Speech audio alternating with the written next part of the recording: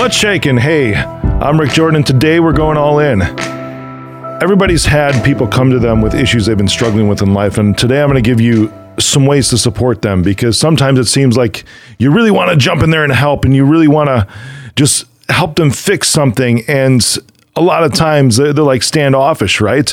And I see individuals have these interactions, or I've had these interactions, like, you know, I just want to like throw something out of you real quick because maybe I need to vent. And I did a whole episode on venting before and how to make sure that person is there to hold the space for you, and how if you're venting multiple times, it's really like leaning into victimhood a lot more rather than venting once and then taking action on it. But it helps when you have somebody good to vent to. And there's ways to support people, because I think this is true for most people, right? I believe that 99% of people actually really are good and want to do good for other people. So how do you support somebody the best when something's going on? A lot of these methods I use, and they're actually really cool because it shows them that you're there to help them at the time when they need help in the way that you want them to. So I'm going to give you these. That way, the next time somebody comes to vent you, by the way, there's benefit for you in this too, because it preserves your own energy. Because a lot of times people might not like some advice that you give them, but to be straight up, sometimes that advice is unsolicited, like they're not actually asking for your advice. You know, not all the time is it for you to put somebody in their place about something. It could be sometimes, but this will help you preserve your energy and actually meet somebody and support them and show them the way that, or support them in the way that they really want to be supported. You know, and so here's the first one, right? Number one is ask them this question, like, how can I support you right now? That's a very key question, because as they're going through, it's like, you know, starting to say things and being like, well, I would do this or I would do that, like right off the bat, you know, that's not actually listening to hear them. It's really just listening to respond. And this is like natural human tendencies, is to jump in and really help point out things in other people's lives, especially because it helps you distract yourself from the things that's going on in your own lives. Like, you can get so fired up about somebody else and something going on in their life that you just want to jump in there and be like, hey, you should fix this, you should shift that way. And a lot of times it's a reflection on your own self, because it's a piece of you that you don't like. When somebody's struggling, the very first question when they tell you that it's like, hey, how can I support you right now? You know, they might not even know.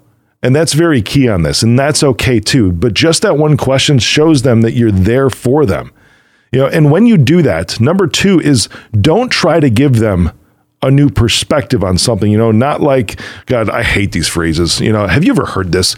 I'm going to get fired up now, right? Oh, it was meant to happen. You go, screw that, right? Or you're better off, you know, whatever. You know, that's there. Most of the time, that person or you, when you've heard that, have you been in the right place to hear that at that point in time? Or, you know, we don't get more in life than what we can't handle. That actually comes from a biblical phrase, right? Which is taken so out of context. And then people use it over and over and over again to minimize feelings of the person that's struggling. When you've heard that, how did you feel? When you've heard like that perspective of, oh, it was meant to happen, or you're better off, or you don't get more than you can handle, it minimizes your feelings about the scenario in that place, and it will for the person you're telling that to.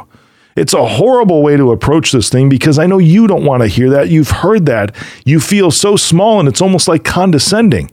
Right. So that's like number two, is don't try to give them that kind of new perspective in something. Questions are the best way. Just like the first one that I told you to ask is, how can I support you right now?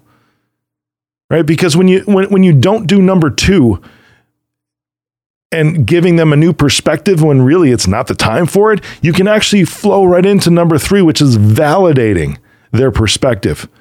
What that person is feeling is what that person is feeling. Period. Anything else, you will just minimize their emotions out of this. People have the right to feel what they're going to feel. There can come a time and place, because here's the thing, is that this is reciprocating, right? And the person might not be in that state yet. I talked about victimhood earlier, right? They may feel that, but that's their way of getting it out. And even though it's not right and it will do them harm and it's toxic, they still have something that they're feeling about that in the moment, and their feelings matter. So validating their perspective can help in that, because it's just saying, hey, I'm hearing you, right? You can say, I can't imagine how painful that was. A lot of times you might not have done or been through the same situation. And if you have, it's also not a time to say, oh, I know, I've been there, right? It's just the same thing. It's like, man, like a phrase I'll use is, oh, that sucks. Or that really sounds horrible. Or I can't imagine how, like I said, I can't imagine how painful that is for you. Because you're not in their shoes. But at the same time, when you say this, I'm like, that sucks, it validates not necessarily what they're feeling, but it validates that it's their right to feel something. Did you follow that? It's not your responsibility when you're supporting something to validate what you're feeling. It's validating that their emotions are okay. Their emotions do not have to be hidden. Their emotions are something that should be expressed, and that it's just okay to feel something rather than minimizing that. The next step to supporting this person, number 4, which is really just like checking in with them, right? You can end it at the conversation or just periodically just say, hey, I'm here when you need me. And that could be for anything. When you make yourself available to people, people will tend to lean on you.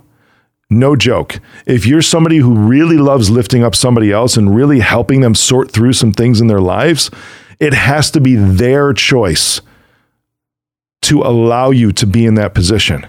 It has to be their choice, forcing yourself and be like, you know what, I'm just going to give you my unsolicited opinion about this, and I'm just going to tell you what to do and all this other stuff. It's like, no, you just say, I'm here if you need me.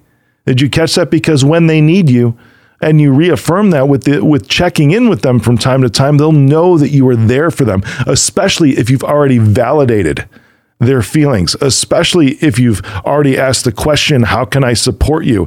And especially if you did not minimize their feelings about whatever situation that is. They're going to know that you have genuinely good intentions to help them in the way that they feel they need help. All right, the next one, number 5, I believe. I don't know. How many am I doing so far?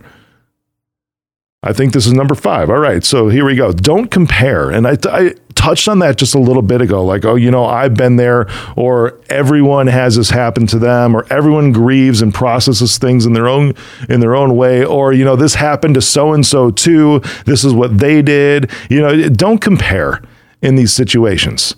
You can use certain things as examples and say, hey, what did you think about when this person did that? See how that's phrased differently? Because it causes them, remember how I said it has to be their choice? It causes them to start to think and process themselves.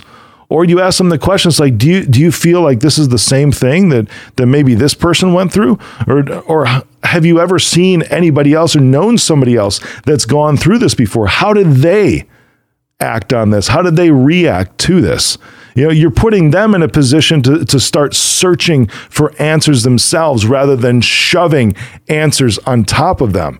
Comparison is never a good method to support somebody, because then again, it's just minimizing their situation. Before we talked about minimizing their feelings, but now you're minimizing their situation.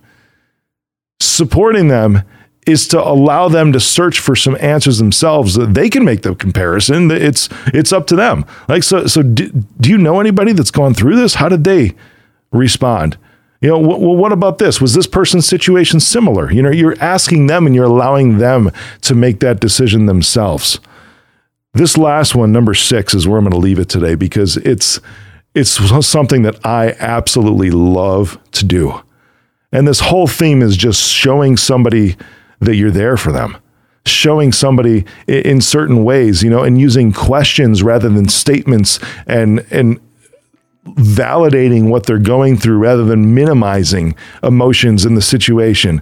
This last thing, I love it because it's a way that I love showing up for anybody, whether they're struggling or not.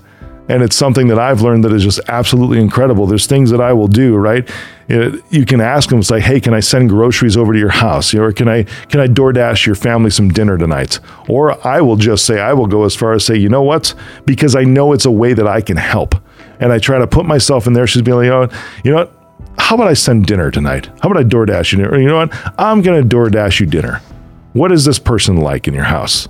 What does your family enjoy most? Then you've already gone down that path mentally with them, or do you want me to come over and take care of something for you, mow the lawn, or just watch your kids for a little bit so you can get out for a moment, maybe go have a glass of wine, clear your head, go have a Starbucks, whatever. Or that's one thing that I absolutely love doing, to show people my appreciation, show them that I'm thinking about them, showing that I'm there for them. It's super simple. It's one of the best things that I've ever think has ever come to an iPhone and iMessage is the Starbucks app, where you can just freaking digitally send a gift card right there in messages. It's awesome. I will randomly do this for people all the time because it's so simple. Even if it's just $10, $5, whatever, and be like, hey, I'm thinking about you. Maybe this is something that can just put a smile on your face today. Just those little things are offering to make life easier for them in whatever situation that they're going through right now, that they're struggling. It's a way to show up for them and say, I'm here and I'm thinking about you. It's freaking awesome. Take these to heart, because I know that most of you listening, 99% of you, right? I'm sure some people are thinking, hey, am I the 1 out of 100? No, you're not. I'm sure everybody listening right now has very good intentions and loves supporting people and loves being there for people. It's actually something that's very fulfilling, is to bring a smile to somebody's face or just be able to support them through a rough time in life. These are ways to do it.